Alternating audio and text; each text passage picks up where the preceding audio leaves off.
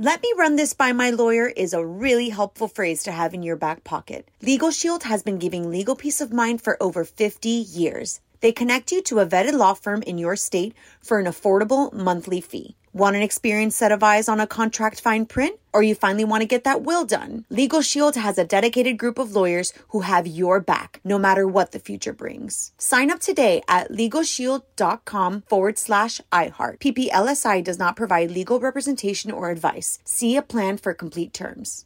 Win the battle of your musty, damp basement with an Easy Breathe ventilation system. Take charge of your indoor air. It's easy with basement ventilation to remove musty odors, pollutants, allergens, and airborne particles by 85%. An Easy Breathe ventilation system creates air exchanges for cleaner, fresher, healthy indoor air. And right now, get $250 off your own Easy Breathe ventilation system. Call 866-822-7328 or visit takechargeofyourair.com today. High Five Casino.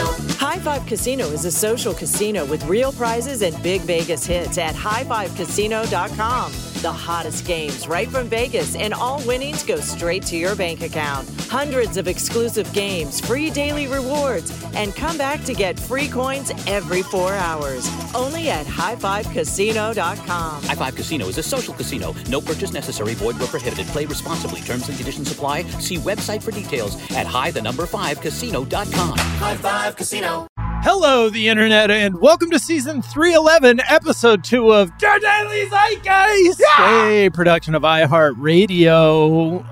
Timely 311 reference. What was their song? Down. Going down. I mean, there's also Amber, too. Season 311 going down. Oh, there it is. It is a podcast where we take a deep dive into America's shared consciousness. And, of course, America's shared consciousness is shot through with 311 references. Mm-hmm. Absolutely. It's Tuesday, October 31st, 2023. What's that? Can't think of something. Is there, what is it, like National Corn Dog Day or some shit? It's National Girl Scout. It's Girl Scout Founders Day. Wow. The audacity. Yeah. The audacity also, National Doorbell Day. Also, I mean, that makes sense. National Knock Knock Joke Day, National Magic Day, and Caramel Apple Day. However you choose to. No, thank you, National Caramel Apple Day. We do not. It's just, it doesn't work for trick or treating. It's a great treat that should not have its National Day on October 31st. And in fact, I think part of its problem is that it keeps trying to be a Halloween trick-or-treating treat when those days have passed. And you can't lug that thing around. You can't lug that thing around without just, getting dry leaves stuck to it, It's a mess. Oh, you mean like it's not even in case. You're just just a loose, sticky orb on a stick. Yeah, you don't want that. The audacity of the founders of the Girl Scouts to be like, we got that. And when people think October 31st, they will think of us, the founders of the Girl Scouts. But anyways, happy Halloween. Yeah. Everyone. Oh, it's you know why, Jack? It's the birthday of the founder. It's not like they picked it. Okay. Pick a different The universe birthday. picked it. Yeah, pick a different birthday. There's Find a new angle. It's Halloween. It's Halloween, baby. Very, very excited. We'll talk more about it on trends a little later, but excited to be here. Yeah. My name is Jack O'Brien, a.k.a. Seems like I should have like a Monster Mash themed a.k.a. Right. But cannot get up off of the Pee in My Pants roller coaster themed a.k.a. Oh, still. So here we go. And I don't want my wife to see me, because I don't think that she'd understand. Sometimes when I ride on a coaster, I get off and there's pee in my pants. That is courtesy of The Brew. Thank you, The Brew. Zeit Gang, keep them coming. Yeah. And I'm thrilled to be joined, as always, by my co-host, Mr. Miles Gray. Miles Gray, a.k.a.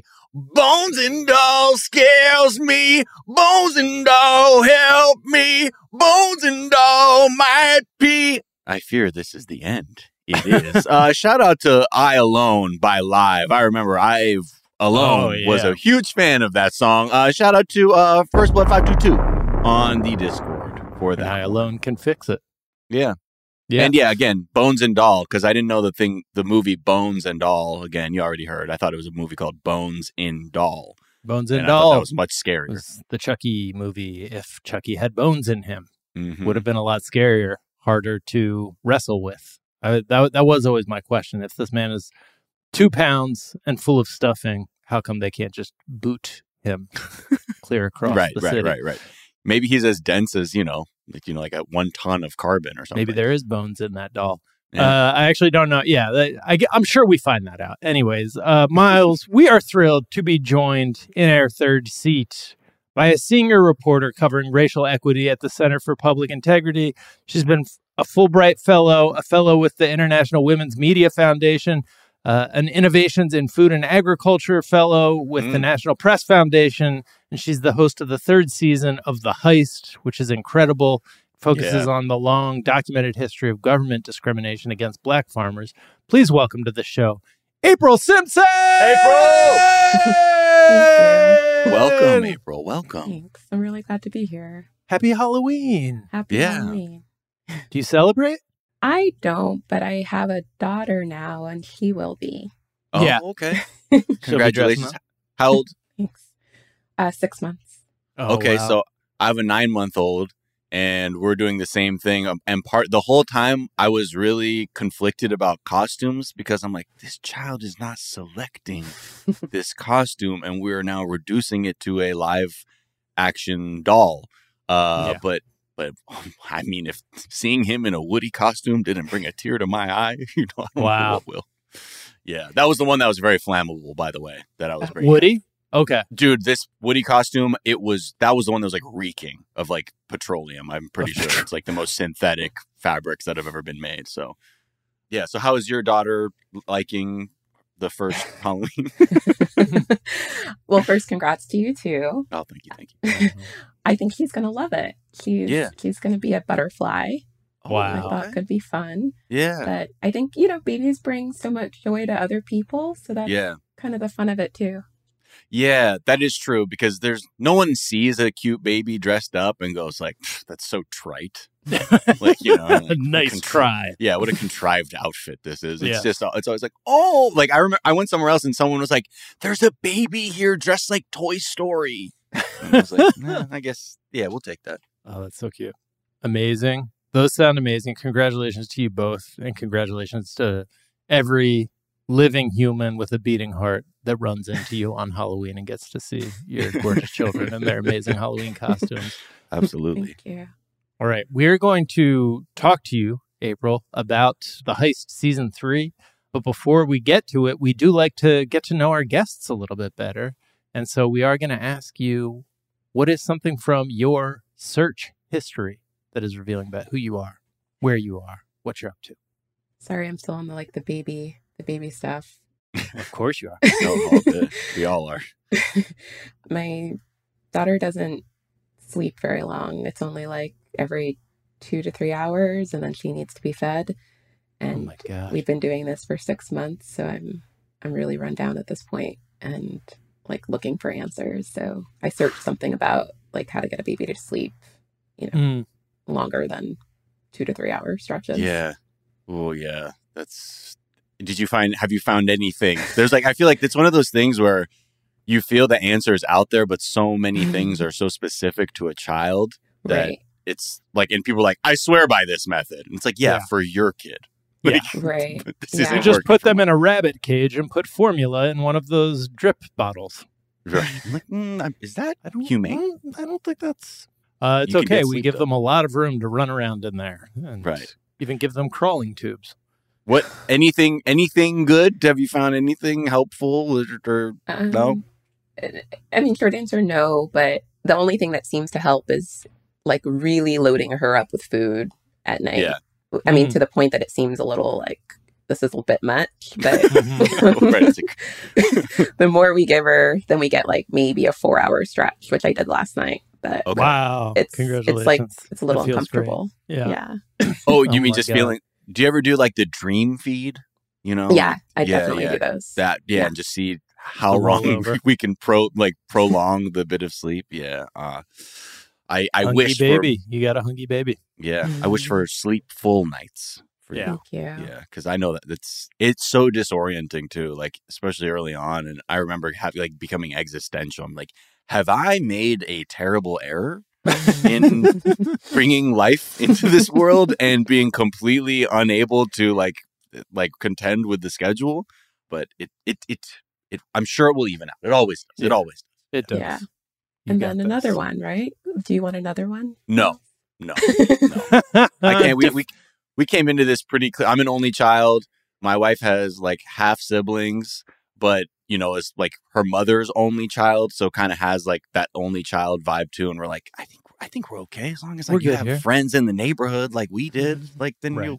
you won't be like a lonely only child. Yeah, that and just the cost of it all is just like I think this feels very manageable, and I like this, and I would like to not compound that any further. Mm. And then there's the thing that happens to your brain where You forget about a year and a half on, you forget how hard this part was, and you either have another child or you go back and listen to this and remind yourself every 15 minutes. Right. But yeah, we were surprised that I have a 5 and a 7-year-old, and when the 5-year-old came around, it was less than 2 years later, and we were like, oh man, this is so hard. I totally forgot how hard this is. But that's kind of like the psychology of it, right? Like, Yes. like I felt like every time we were talking to people who've given birth and like, what was it like? And it was like years on, like, honestly, I don't remember. Yeah. Truly. Like, because for me, I'm like, is it like, how difficult? It's like, I mean, we're here, we're Right. here. But Yeah. the brain lets you know, it's like, let's put that to the side so we can continue, inhabiting the earth, I guess. Yeah. What is something that you think is overrated, April? Candy corn. Thank you. No Okay. good. No good. Okay. Woo! So we're on a candy corn roller coaster, and I promise not to pee my pants. But we have had people saying overrated. We've had people saying underrated. Yeah, but more For the first time. Yeah, most people do not like candy corn. I do. I think it's little pebbles of icing, and I like icing. I like a cupcake that has the most icing on it. So you feel like you're eating a 3-week-old cake? Yes, That's been exactly. sitting out in the sun. You're like, ooh, this is my favorite part, the crusted frosting. Yeah. What's your, break it down for me, April, flavor-wise. What is it that why are we putting it in this category? I mean, it doesn't taste Mhm. very good. It just looks like something that doesn't expire, like it can just hang out for too long. And that's dangerous, right? Right. You're saying there's something unnatural about candy corn? that it's not that it shouldn't be. I should not be corn. counting it as a vegetable. It's called corn, April. That's the operative word. Come on. Here. That's a problem too. Yeah, it's deceiving. Yes. Yeah, I tried again. I was just telling a story earlier. A friend of mine was dressed as candy corn and got harassed by teenagers. Yeah. Like they'd be like, "Yo, candy corn sucks." Yeah. And it was just like for me a little too aggressive. I'm not a fan of candy corn, but I get it. It's something that's out there. People just feel. I think it again for me. It just felt like the least exciting candy you could give me on Halloween. And so when I got it, I took that as an act of violence, basically. Yeah. And I took that personally. Yeah. Do you got what top 3 candies? Do you remember your top 3 candies from trick or treating? Break it down. I mean, I always love M&Ms. Those are standard. Straightforward M&Ms, just the brown, or are we talking peanut? No, I like the straightforward ones. And then don't they have ones with like extra chocolate in them now? They have ones with extra chocolate in them. Yeah, I think so. Whoa. Really?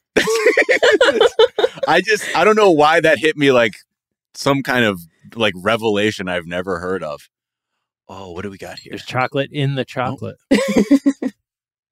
Man, okay, now I'm on the hunt. You know what would be double chocolate M&Ms? What's that? I could see an M&M where instead of peanuts, they have the regular M&Ms in the middle. Mm-hmm. You know what I mean? Sorry, I just got so excited about Oh, that. you're just saying an M&M within an M&M? is inside the peanut M&M. So it's classic M&Ms Like a instead of nesting peanuts doll? in the... Yes. Yes. Why yes. is this making me so happy? I think because it's so overboard that you're like, yes, go on, Mars Company. Double candy shell, double chocolate? Come on. Yeah. Come Apparently on. it's mixed. It's dark and milk chocolate from what I'm reading. So, yeah, Okay. why not? Okay. So M&M's, that's one. Number M&Ms. 2. I like Milky Way. I think Milky Way is pretty delicious. Milky Way's not bad. Okay. Yeah. Not mad at that. Number 3. And I like Reese's Pieces. Or the cups, not the pieces. The cups. Yeah. It's funny how we all say, we have to say pieces. Yes. Even though it's I do pieces. this too. It sounds like he's giving you a backhanded, like, no, it's but funny how some of us, but we do it have too. all said Reese's Pieces. And We all say Reese's Pieces because it just feels like, why mess it up when we could have a good thing with a rhyming name like that? Yeah, and we all found out about it when we were like 4. So I think it is the 4-year-old way to say that candy, right? Yeah. Peanut What's butter your cups, sign? I'm a for Pieces. Sure. I think we've covered our rankings before, but I'm gonna say peanut butter cups. I'm gonna say Milky Way, and I'm gonna say blow pops. I'm gonna throw in blow pops to kind of fuck the world up. Blow pops are definitely the superior non-chocolate candy. Wow, really? Anything. My thing is chocolate above everything else. Yeah, chocolate. And then it's a scrap over the things with chocolate in it, and I don't want to waste everybody's time with that. But then when we talk about fruit flavored candies, like I'm not eating like Mambos or sour, like the blow pop, and I think it's because of those, with which you said Mambo. I just don't like them. Yeah. But the blow pop commercials from the early '90s, I think that's why. Because everybody was like, "Yo, look at that felt zany." So yeah, just crunch into that shit, soft center, and then you have. April? Where are you at with Tootsie Pops and Tootsie Rolls? Oh, I like Tootsie Rolls. I'm not such a fan of the Pops, but I like the Tootsie Rolls. Do you consider that a chocolate, or you consider that like a usurper that is passable? I think I consider it a chocolate. Wow.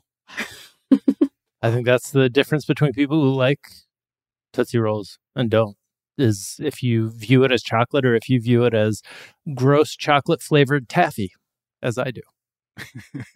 And I apologize, and I don't mean to be mean, but that's just my truth, and I'm going to speak it. Thank you. You've been working hard on that. April, what's something you think is underrated? Rain. Rain is underrated. Okay. Now, what is it about rain? It's, when there's like a rain shower, it feels like everything is fresh and new afterwards when the sun comes out. And if you're inside and you hear the rain fall, it's very relaxing and peaceful. Yeah, it's healing. Oh, okay, good. So many people are like from LA that come on the show that everyone's like, it's underrated. It's like, because we need it. Right. We really need it. But that part also is the best part, is like what just the pitter patter of rain does to you, like into your mind. You're like, oh no, I need to just lay around or just stay inside or something like that and relax. So it's like the earth is shushing you. It's like Right. such a great sound. It's just, yeah, I love, because I also was like I played sports growing up, but I wished I didn't. I wished I was just able to like stay inside all the time and like watch movies nonstop. And so there's also like something deep within my brain that when I hear rain, I'm like, I don't have to go outside and pretend to be anything. A jock. I can just watch movies. Yes. Oh, that's wild. Oh man, are you one of those parents? You're like, hey, don't play sports because you think I want you to. Yeah.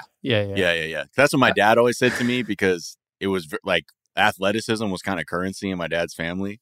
And my uncle was like a really good football player. My dad's an artist. So he was the last thing he wanted to do is like put pads on to smash people up. And I remember he would always when I was playing hockey or others, he's like, you're not playing this because you think I want you to, right? Because like, I don't. No, dude. Yeah. He's like, because I don't like waking up at 5 a.m. to drive to weird parts of the city. And I'm like, hockey is intense, man. Wow. Yeah. I love rain. And we don't get it. We don't get enough of it out here in LA. Yeah. We heard about that. April. We heard about that. Amazing. All right. Well, let's take a quick break and we'll come back and start getting into The Heist Season 3. We'll be right back.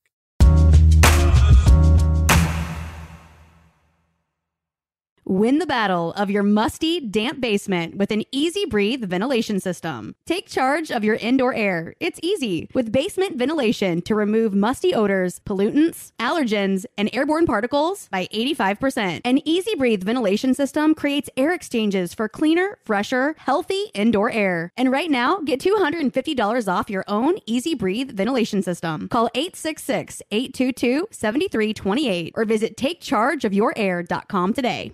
Zeit Gang, customers are rushing to your store. Do you have a point of sale system you can trust, or is it a real POS?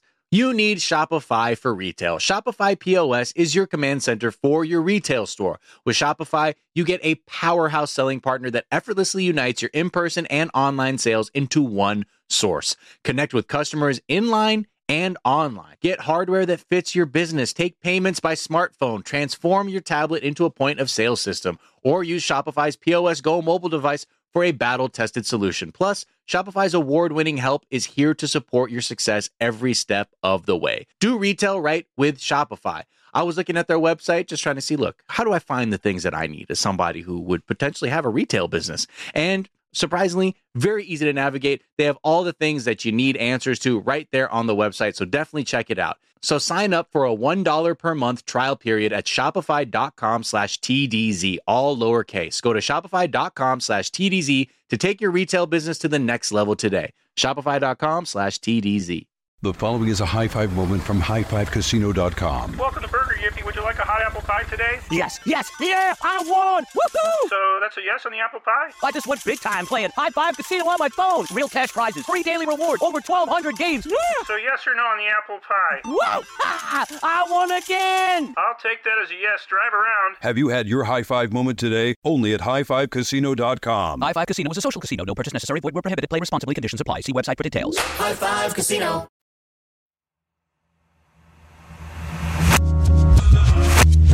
And we're back. We're back. And I guess to kick us off, I'd just be curious to hear a little bit more about your background, April. What kind of stories did you cover prior to this? How do you get to this story? Because I personally hear agriculture and my brain, it doesn't turn off, but it assumes that's somebody else's story to pay attention to. But then this one was so good. And it seems like, based on some of your credentials, that agriculture is kind of a sweet spot for you. Yeah, I'd say I almost fell into it because at my job prior to coming to Center for Public Integrity, I covered rural issues and really had the opportunity to shape that beat as I saw fit. And, at that time, Trump was president. There were subsidies basically that were given to farmers when there was a trade war with China, right, to help keep them on their feet. And there was, investigative reporting that showed most of that money, nearly all of that money, went to white farmers. And some of that just has to do with the way, the structure of the system. So I got just into rural issues reporting, into agriculture as a beat within my beat while I was at my previous job. And during that time also learned more about the history of discrimination at USDA. I learned against Black farmers and other farmers of color as well. And, learned more about Pigford versus Glickman, which was this big class action lawsuit Black farmers were successful in the first installment in the late 90s, 1999. And doing that work, led me to CPI and trying to not sound super wonky about it, but no, get wonky. Get wonky here. Go wonk. And hearing a farmer who actually recently passed away, his name's Eddie Slaughter. He passed away? Oh yeah. Yeah, he passed away end of September. It just happened. Yeah. I'm sorry to hear that. Yeah, this story is so it intersects with so many issues that the United States has been the cause of and never the solution to. And it's the whole journey that you sort of take listeners on is really fantastic because, like Jack said, when I hear people talking about big agriculture, or I hear about big agriculture and factory farming and farm subsidies, but I'm like, yeah, I don't know. It's just like that one industry, like the government is the one being like, the money hose will never turn off for some of you. Right. And then really beginning to zoom out to really understand the entirety of it. Because in my mind, I'm like, it's probably like you just assume it's probably like 5 companies doing everything when you lose sight of sort of what these origin stories are. And you go back to, the early 20th century in Oklahoma and how a lot of these Black farming communities were thriving, and we've talked about like Black Wall Street on this show and just sort of the whole history there. But can you kind of just like sort of paint this picture? Because I think more than even talking about like when we're going to talk about what's happening now, but I think it's really important for people to understand how prosperous Black farming was in the United States to really get an understanding of like the tragedy that has been occurring ever since then. Just to refresh people, Black Wall Street was Tulsa, Oklahoma, like this boom time, like all Black or, predominantly Black community where business was just thriving, families were getting rich, and because they were being left to like operate a community on their own without a lot of white supremacy coming in and, using the tools of systemic oppression to crush them. And then people, obviously this is a simplified way of saying it, but like what white supremacy came in and burnt the town to the ground and literally raised the community in Oklahoma. But yeah, totally a story that I didn't know was that not far away, also in Oklahoma around the same time, there was a similarly thriving rural community that you talked about, April. Yeah, we talk about Boley, Oklahoma, which is where the main character of the podcast is from, Nate Bradford. And it was in some ways like a country version of that Tulsa.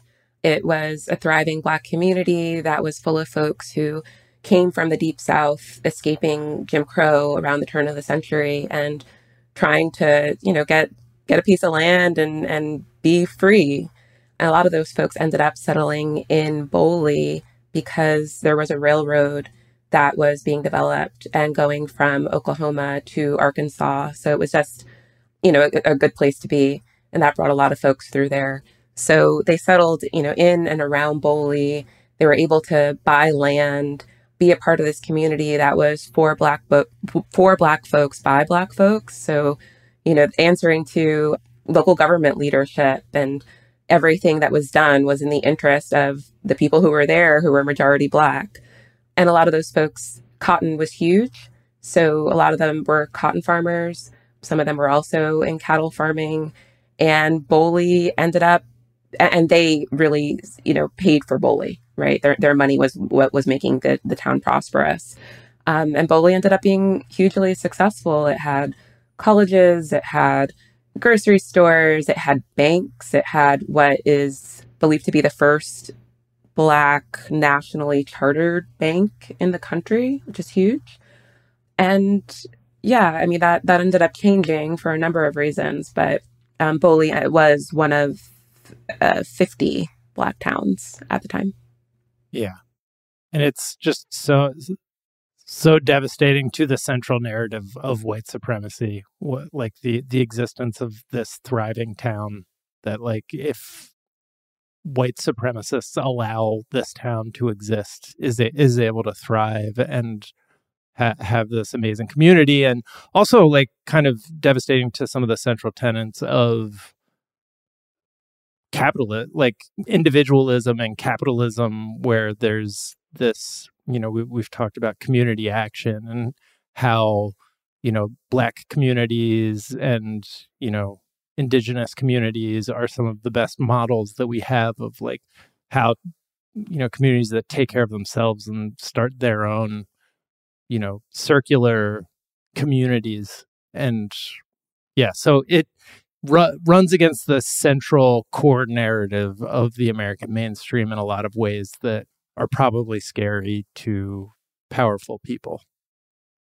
Right. It's also like hearing about that era too, where these communities were thriving, and here that the change came once once statehood occurred, And now Right. Oklahoma was going to be like basically get like the other states that were like enacting these Jim Crow laws.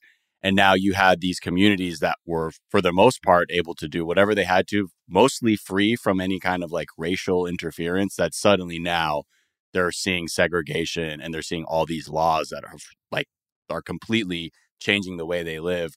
What was like from that moment on? Because I think this is what becomes really interesting too, is this is sort of like that was sort of like the height of things. And now we begin to see the deterioration of these communities and the dispossession of land. What was like, after these Jim Crow laws were enacted, what sort of like the kind of next sort of beats that happen that begin sort of this momentum even further? Yeah. So Oklahoma became a state in 1907. It starts passing these Jim Crow laws. But Boley did thrive for a little bit longer. But then there were a lot of economic things that happened, right? There was the Great Depression, there was the boll weevil that chewed up the cotton. There was the Agricultural Adjustment Act in the 30s that limited the amount of cotton a farmer could produce. Those that were sharecroppers, and farmers got money to help them through that, but folks that were sharecroppers may not have seen any of that money. And Black folks were kind of limited in what they could grow. So all those things led to the decline of Boley. A lot of the folks there and like the local historians say that even though there was this Jim Crow violence happening outside of Boley, not even that far outside of Boley, because there were sundown towns very close, Right. Boley felt, kind of protected, but it's still that fear, that violence that's happening just outside. All of these things came together and encouraged folks to move on to other places. Wow. And then, like, I guess, part of like the whole, the focus of this season is talking about just the decline and discrimination in Black farming and Black farmers have had to face. Can you, there's some pretty staggering statistics I think people should kind of like hear first, like as we dive into this, is what was the state of Black farmers like in its prime as opposed to right now, just so we can give ourselves an idea of like how aggressive this process has been. So around the turn of the century, when we know, obviously coming out of slavery, there were a great number of Black farmers. And we know, for example, there's a study that found Black farmers lost $326 billion in land and wealth from 1920 to 1997, which is a huge, huge number. And we know that the number of Black farmers has dropped 67% since 1900. So that's a pretty big one now as well. Black farmers now are only about 1.4% of all farmers, so just a tiny number. And that was not the case in leading up to the 1920s. Was not like 1.4%. No. Yeah. It was Black folks had, we're much greater in number, and we're also, significant landowners as well. Yeah. And the way the government accomplished this is kind of a thing the systemic economic forces, economic racism, and it blends in more easily when they can just say, oh, well, there was a bad run of boll weevils or something like that, and not focusing on, well, in white communities, when there's a, bad string of crops because of boll weevils, the government comes in and turns on the money hose, right? But in this case, there's just a different standard of when to intervene and how easy it is to get government assistance, and then what happens once you get that government assistance. Yeah. I mean, obviously there's racial violence that had a part in this, but also subsidies, for example, are more helpful to farmers that are larger landowners or farmers who are growing certain crops. And Black farmers, tend to be smaller guys, so they're not going to get as much money from those subsidy programs. The USDA, for example, is a lender of last resort, and that means you had to get rejected from other agencies, other banks, in order to get a loan from them. And there's this long documented history showing that Black farmers have had a tougher time getting those loans. And when they get those loans, they're not as much as they would have wanted them to be, or maybe they're delayed, so that they don't come when the farmer might need it for planting. They come much later. And then that kind of has a chain reaction to it. Right. And yeah, like in this telling of it, or just like this, examination of the industry, you just realize that the USDA is doing some of the most vile shit, like in terms of disenfranchising these farmers or putting them essentially into like a debt trap to dispossess their land. And I know you'll never find a document that says this is our mandate as the USDA. But when you look at how the USDA was interacting with Black farmers that were looking for loans and things like that, it's just wild how so many of the people that you spoke to were sort of saying, like, the second I took that loan was basically the end. Like when I began to rely on the USDA, and the hoops and things that people have to jump through just for the simplest things is really like mind blowing. Like, can you kind of just paint a picture for people of sort of how the how this game is set up with the USDA, of how, like, because I think normal people would be like, oh yeah, what's the problem? You get your loan. If you have an off year, you tell them, they understand, and then maybe they work with you to make something happen. But that really wasn't the case for Black farmers really ever.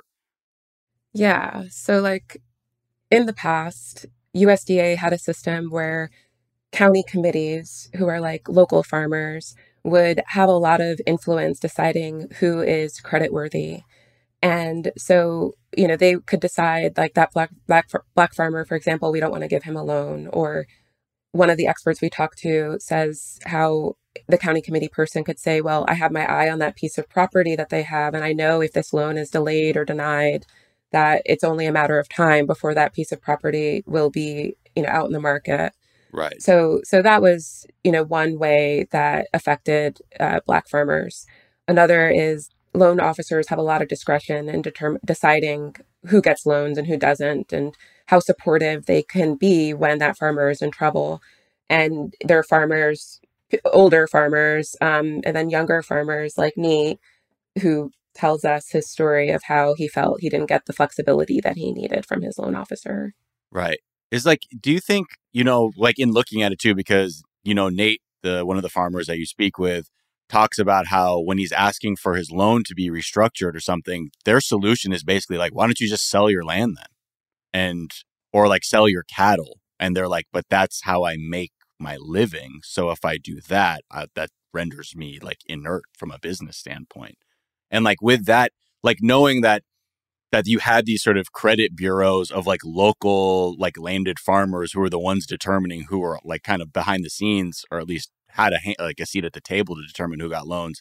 It feels like that sort of, I got my eye on that property sort of energy has just kind of persisted throughout like the decades following it. I mean, I think we know for sure through mid 90s, because that's what Pickford was based on. Like we know that. The trickier question is, to what extent is this happening now? Like, to what extent has it continued? And people like me, obviously through his experience, feel like it has. Other folks would argue that USDA has done a number of things to try to rectify this, but I guess we're still trying to figure it out. Right. Can you talk about, you did mention that there's racial violence that played a role in this over the course of like the transition from 1920 to the late 90s. Can you just talk about what that was, what that looked like? Because I think that's probably helpful when then coming into this and being like, and then this is a world that was like self-policing, where like the USDA just gets to use their own judgment to make financial decisions. But what was happening at that time?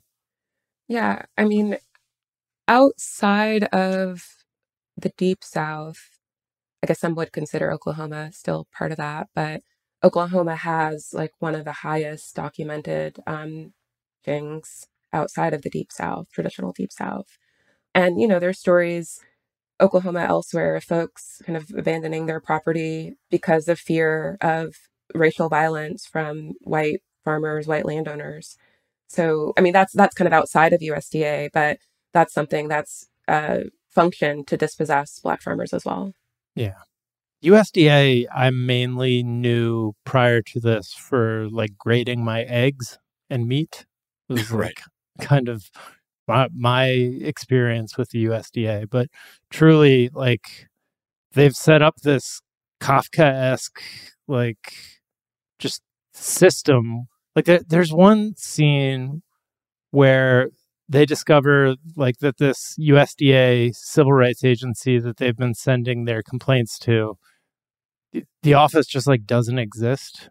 Their letters have been just like piling up in an office somewhere, and when it comes time to like actually look at their complaints and what the USDA was doing, the court is just like, well, we can't use those letters as evidence because they never opened.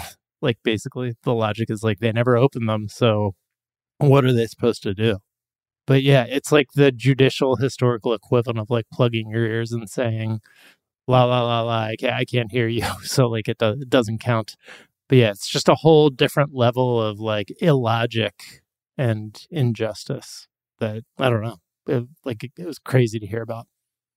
Yeah. Yeah. During with the Reagan administration, that's when the Civil Rights Office was like pretty much closed. So you had farmers sending in their discrimination complaints and they weren't going anywhere, right? Like nobody was reading them. They were just kind of piling up in a room that and nobody was monitoring them. So that was one of the things that really fed into the Pickford suit, that even when farmers filed complaints of discrimination, they weren't being addressed. There was no one to address them.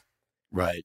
And it's, again, like, it feels like the USDA is just like another example of many other agencies or institutions that, like, after decades of discriminatory behavior, they'll be like, oh, yeah, it turns out we may have been doing some bad stuff.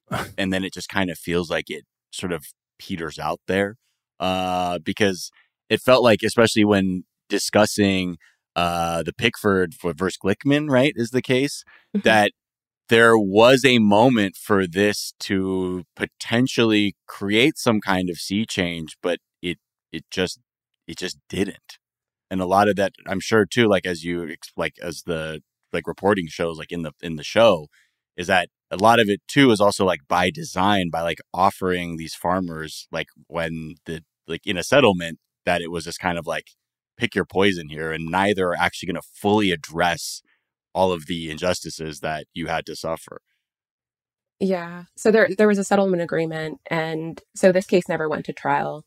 So farmers never had the opportunity to really like tell their case in court, but they decided on a settlement that didn't actually require USDA to come out and say, we did wrong, we're going to change our ways, we're going to fire folks who were involved in this. Like none of that had to happen. And the settlement offered 2 tracks for folks to follow. One of those tracks, basically, they had to show some level of paperwork. They had to prove some level of discrimination, and they would get $50,000. But they also had to show like that there was a white farmer in a similarly situated position, that they suffered an economic loss.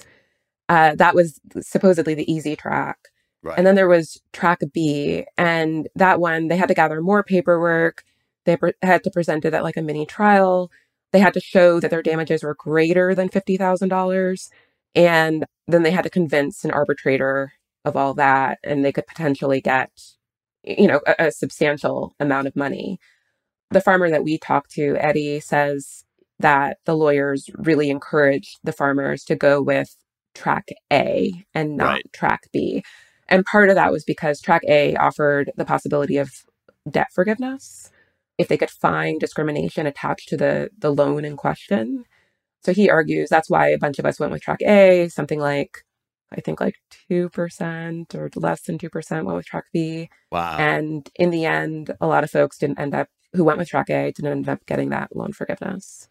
That's what's like really harrowing, especially that when you talk about Eddie and, the never ending fight with the USDA, of how it's always him or the farmers trying to prove that they're worthy of these loans, that they're being left out, all the while that the USDA uses things like offsets, which is like this practice to say like, well, if you can't pay some of this debt that you have, we'll just take this out of your $50,000 settlement from the USDA. Like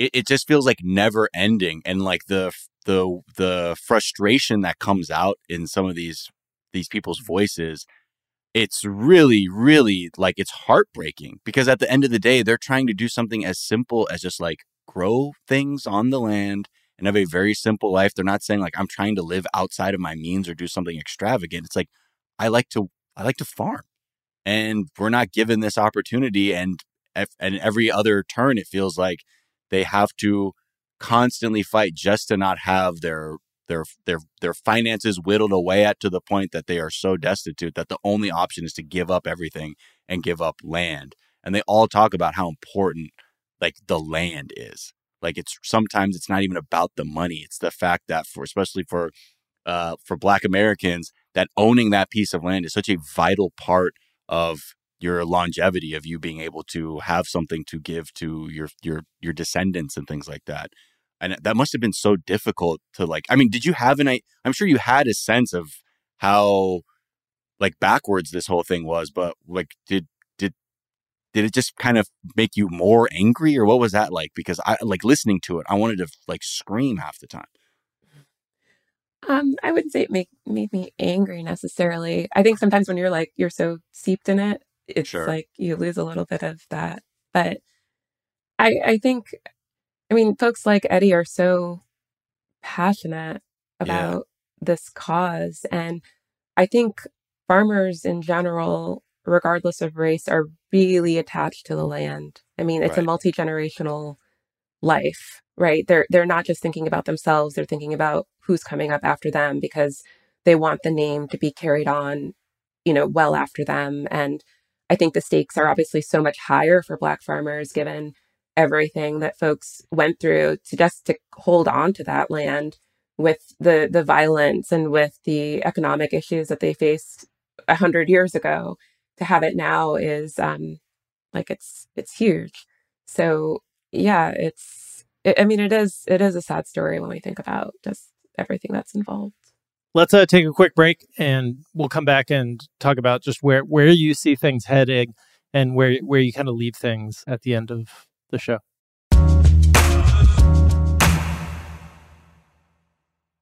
Win the battle of your musty, damp basement with an easy breathe ventilation system. Take charge of your indoor air. It's easy with basement ventilation to remove musty odors, pollutants, allergens, and airborne particles by 85%. An easy breathe ventilation system creates air exchanges for cleaner, fresher, healthy indoor air. And right now, get $250 off your own easy breathe ventilation system. Call 866-822-7328 or visit takechargeofyourair.com today.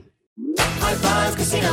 High Five Casino is a social casino with real prizes and big Vegas hits at highfivecasino.com. The hottest games right from Vegas, and all winnings go straight to your bank account. Hundreds of exclusive games, free daily rewards, and come back to get free coins every 4 hours. Only at highfivecasino.com. High Five Casino is a social casino. No purchase necessary. Void where prohibited. Play responsibly. Terms and conditions apply. See website for details at high5casino.com. High Five Casino. You can work from the road while turning your vehicle into a powerful high-speed data Wi-Fi hotspot with AT&T in-car Wi-Fi. On a network that covers more roads than any other carrier. Connect up to 10 devices and stream conference calls. Finish up that presentation or answer last-minute emails. Go to att.com/in-car Wi-Fi to see if you're eligible for a free trial today. Based on independent third-party data, always pay careful attention to the road and don't drive distracted. Wi-Fi hotspot intended for passenger use only when vehicle is in operation. Compatible device and vehicle required.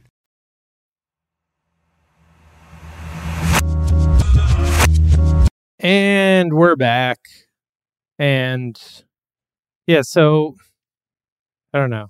You mentioned that like there's this potential settlement, and Nate seems hopeful, and then politically the USDA, like there's this shift where they feel like they still need to center white farmers.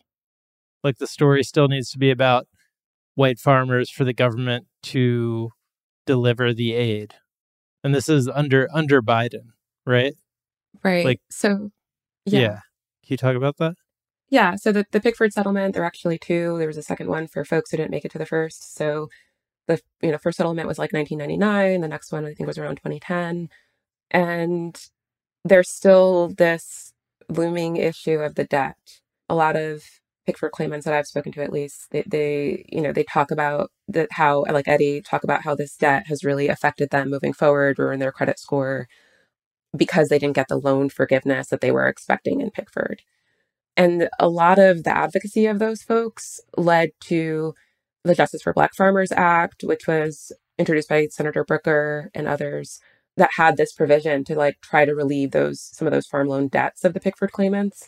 And then that led to what we saw in the Biden administration of trying to relieve the debts of all farmers of color, not just Black farmers. And that was in the American Rescue Plan Act. But there were lots of challenges from white farmers with support from conservative individuals and groups like Stephen Miller from the Trump administration. And, they argued this program is racially discriminatory against us, white farmers. Jesus a federal Christ. judge ended up putting blocking the program. Congress had to change course. And in the Inflation Reduction Act that passed last year, the American Rescue Plan program was rescinded. There's a couple new programs included. One is for anyone that's can show discrimination in farm loan programs. You can get some money for that. And the other is basically like a form of debt relief for economically distressed borrowers, folks who they define as economically distressed. Is there any, because it's funny, like when the episode where I'm hearing about like the Pickford case, I'm like, okay, there's some momentum going here. Like maybe this can be built upon. But does it seem like there's any sort of actual progress being made in terms of like really addressing this? Because like to your point, right? And I think like we kind of glossed over this, but so many of the farmers, they begin their farming by receiving a loan to even start this business, to like get to the land and things like that. So you're already on the hook with them from the beginning. And then you add all of the hoops that have to jump through that are made essentially bringing people to like a very desperate point, is like, like with even that, what was the one report that came out of the USDA where they're like, oh yeah, this has been kind of bad. It was like one of the internal reports. Yeah. Is there anything that is actually beginning to alter that? Or does this feel sort of like, how are the farmers looking at it? Do they feel there's progress? Or even from your perspective from the outside, is there any progress being made on actually addressing this? From my reporting, I would argue that there is some progress being made. The Biden administration did try to do a race-based program and it didn't work. It's not, the federal judge blocked it, so it didn't work. Right. And then they changed course and did something that is colorblind, but does essentially appear to reach a good number of Black farmers. The monies are reaching folks who are behind on their loan payments, and then it's paying some of those, back loan payments, and then the next installment. Black farmers are highly delinquent in their USDA loans. So we know that it is reaching those folks, but it's also reaching a good number of white farmers too, right? Mm-hmm. So, yes, these things are helpful, but there is an argument to be made that because of all this history of discrimination and how multi-generational farming is and the debts of my grandfather I might be carrying today, right, that there should be some race-based remedy instead.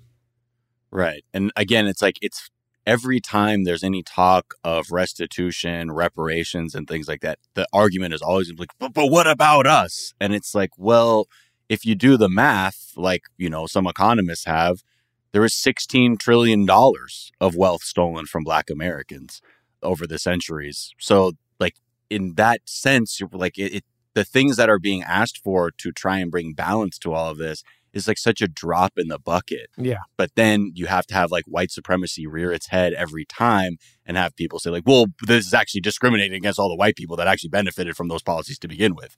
And off we go to, I feel like, this sort of very circular topic where like at what point is it going to as the progress can like actually break through? Because I feel like that's something that many generations of people, not just farmers, look at and think of all the ways their lives could have been different were it not for redlining or were it not for the USDA and things like that. Yeah. Dana Peterson's the economist in question. She set the toll of racism against Black Americans, economic racism against Black Americans, at $16 trillion over just the past 2 decades. Like, that's just in 2 decades. Right. Staggering, yeah. Yeah. So, I mean, like, at the end, how what is the outlook for people like Nate at the Georgia Line Ranch? Like, here, like, it's really heartening to hear that just despite the hardships, how still dedicated they are to wanting to realize their dream of being just doing full-time agriculture. For him, is there like a sense of relief? Because I hope, because you do such a good job of connecting us to these people and their stories. Like, in the end, like when you told me like Eddie passed away, I'm like, Eddie passed away? Like, and he had such a difficult life. I really want to encourage everybody listening. You have to listen to this series because like we're just giving you a very broad outlook on it. The actual humanity of it at that level, the human level is really like eye-opening and inspirational. But is that like, are people like Nate feeling like, does he feel like he's turning a corner, or does it still feel like this thing of like the never-ending fight with the USDA? I don't think Nate feels like he's turning a corner necessarily. And I think it's too soon to tell how like helpful some of these more recent changes are going to be. But farmers are also operating in like a high inflation environment. The cost of everything has gone up. A lot of the system hasn't changed, right? Like the subsidies and helpful benefits are still going to the largest farmers.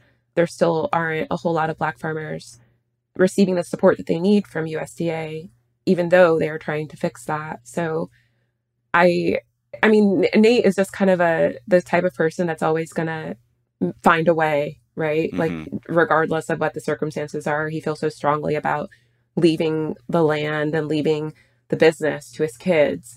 And I would argue his kids are, like they're pretty savvy kids, right? Like one of them's studying engineering, the other's studying agribusiness and is really passionate about finance and also like sharing financial literacy, encouraging others to become financially literate and sharing his knowledge with others to help his community. So I think like they're just starting in a better place. And maybe that is like, that's the hope that we can find in it, that they'll have a better chance. Right. And I guess what do you think, like, I guess for people who are like myself or just in general who are learning about the complexities and the injustices that are like, what are the kinds of things we should keep in mind aside from the ongoing injustices that are happening, but in terms of like, what do you think the people that are on the ground want the rest of America to really understand to try and help contribute to something that's a little bit more equitable? I mean, I think it's always important to have like just a deeper knowledge of what we are hearing and reading about today. Mm-hmm. And it's like, I guess it requires a bit of work, but I mean, there's some great resources out there with like the Environmental Working Group has like a list of all these documents that are really helpful to understanding the plight of Black farmers and their relationship with USDA. There's a wonderful book by Pete Daniel called Dispossession that talks about this history as well. And I mean, when you read like the headlines, it's just important to understand the background and how Black farmers and some other farmers of color have not gotten all the support that they need. So I guess when these colorblind arguments are coming up, which is obviously very common and popular right now, just to have this awareness of the past. Yeah, you mentioned that it seems like this colorblind argument of like how to interpret or how to execute on the rural, help. And by the way, farmers get some of the most help like in the world. This is like no farm succeeds without a ton of government help and subsidies like that. That's just the baseline for anything. So I felt like that was helpful information to know heading into the overall story. But yeah, at one point you kind of mentioned that it seems like they're taking their lead from the affirmative action case and the modern kind of orthodoxy in the mainstream government where it's like, well, we're just colorblind and we'll help anyone in need, not just because we starting now, don't see race.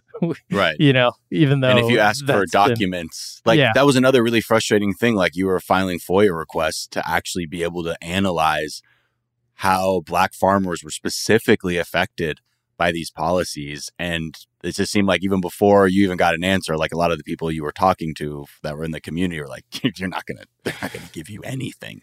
It's a black box that those truths are not going to be revealed. Has there been any progress on any of those requests, or it's just truly just one of those things where it's like, yeah, sorry, we can give you this very a fraction of what you're asking for, but that's it? Not yet. I mean, we did file a lawsuit about it, and we're still, waiting and going through that process. Yeah. There have been other FOIA requests that I filed that I've gotten a response on, but not with that particular request that we talk about, which just makes it really difficult to understand the extent Black farmers have been getting, specific loans, or the extent that they, any amount of those loans, just, really how they're operating in this larger environment. Right. Because then when you asked for at a county level or lower, so you can actually begin to group the data and see, oh, look at these, these farmers are here and experiencing this kind of trial and tribulation. And you would be able to sort of put that against what you're seeing white farms do. But that information has been completely just withheld. Yeah. Well, because of privacy law, they don't, sure. and if it's rural spaces, there are so few people of color in some of these counties. Right. They don't want anyone to be able to look at the data and know who that could be. Well, extrapolate from that, right? Got it. Yeah. So that would be USDA's argument that, they don't want to disclose anything that they're not supposed to disclose. Of course. Yeah. They're so concerned. See, right?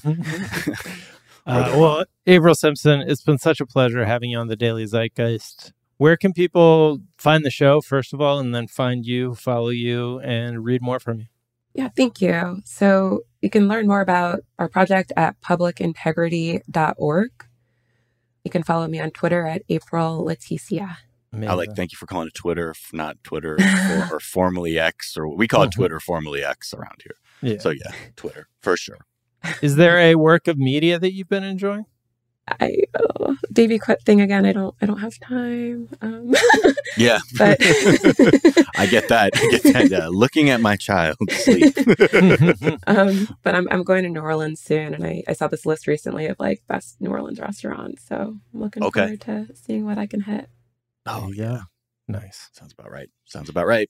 Miles, where can people find you? Is there a work of media you've been enjoying? Find me Twitter, formerly X, and Instagram, other @based platforms. Miles of Gray. If you like basketball, you can check out our basketball podcast, Miles and Jack Got Mad Boosties. If you like 90 Day Fiancé, check out my 90 Day Fiancé podcast, 420 Day Fiancé. That's how I offset the terrible things that we have to deal with when we talk about our news and our reality every day. So join me there. A work of media, I just started watching the Goosebumps show that was on Hulu. The original one? No, as they rebooted it. So as they? a geriatric millennial, I see the Goosebumps font and I have a reaction because I was one of my favorite book series. And it's kind of, it's interesting. I'm only 2 episodes in, but they're doing something freaky with it to a point where I'm like, is this for kids? And it's not really. It's young adults, but Goosebumps on this spooky day. Amazing. You can find me on Twitter at Jack_O'Brien. Tweet I've been enjoying. Jackson at placed_onto tweeted. There should only be one fruit per color. If I see a yellow fruit, I shouldn't have to second guess whether it's not a lemon. That's my level of agricultural thinking. Yeah. That's a squash. That's a lemon. That's a lemon, dude. Come on. Look how yellow it is. Crack that thing open. And Ben Rosen at Ben_Rosen tweeted, forget it, Jake. It's giving Chinatown. You can find me on Twitter at Jack_O'Brien. You can find us on Twitter at Daily Zeitgeist. We're at The Daily Zeitgeist on Instagram. We have a Facebook fan page and a website, dailyzeitgeist.com, where we post our episodes and our footnotes. We link off to the information that we talked about in today's episode, as well as a song that we think you might enjoy. Miles, what song on this Halloween, All Hallows Eve, do you think people might enjoy? I didn't even think of trying to think of something spooky, just something nice to listen to, because not everybody wants to be spooky. This track is called Andromeda by Ethel, Ethel, and it's a really dope track. She's I like whispery vocals over like a good backbeat, and that's exactly what this provides. So this is Andromeda by Ethel. Whispers are spooky. The Andromeda Strain is a scary book. My dad tried to make me watch that movie as a kid. That was like one of those old people movies. He's like, you're going to like this. This one's going to blow your hair back, son. I was like, this is going to make me fall asleep and question whether or not there were actual good movies back then. That's right. Well, the Daily Zeitgeist is a production of iHeartRadio. For more podcasts from iHeartRadio, visit the iHeartRadio app, Apple Podcast, or wherever you listen to your favorite shows. That's going to do it for us this morning.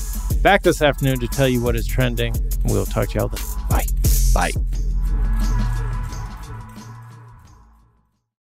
Imagine getting in a hot, stuffy car in the summer. You know how it cools off much faster when you roll down the windows first to get the hot air out? Well, that's exactly how an Easy Breathe basement ventilation system works. Removing all the musty, damp, stagnant air and replacing it with fresher, cleaner, drier air. Take charge of your air with Easy Breathe ventilation and get $250 off today. Ask about DIY kits. Visit takechargeofyourair.com or call 866-822-7328. High Five Casino. High Five Casino is a social casino with real prizes and big Vegas hits at highfivecasino.com. The hottest games right from Vegas, and all winnings go straight to your bank account. Hundreds of exclusive games, free daily rewards, and come back to get free coins every 4 hours. Only at highfivecasino.com. High Five Casino is a social casino. No purchase necessary. Void where prohibited. Play responsibly. Terms and conditions apply. See website for details at high5casino.com. High Five Casino.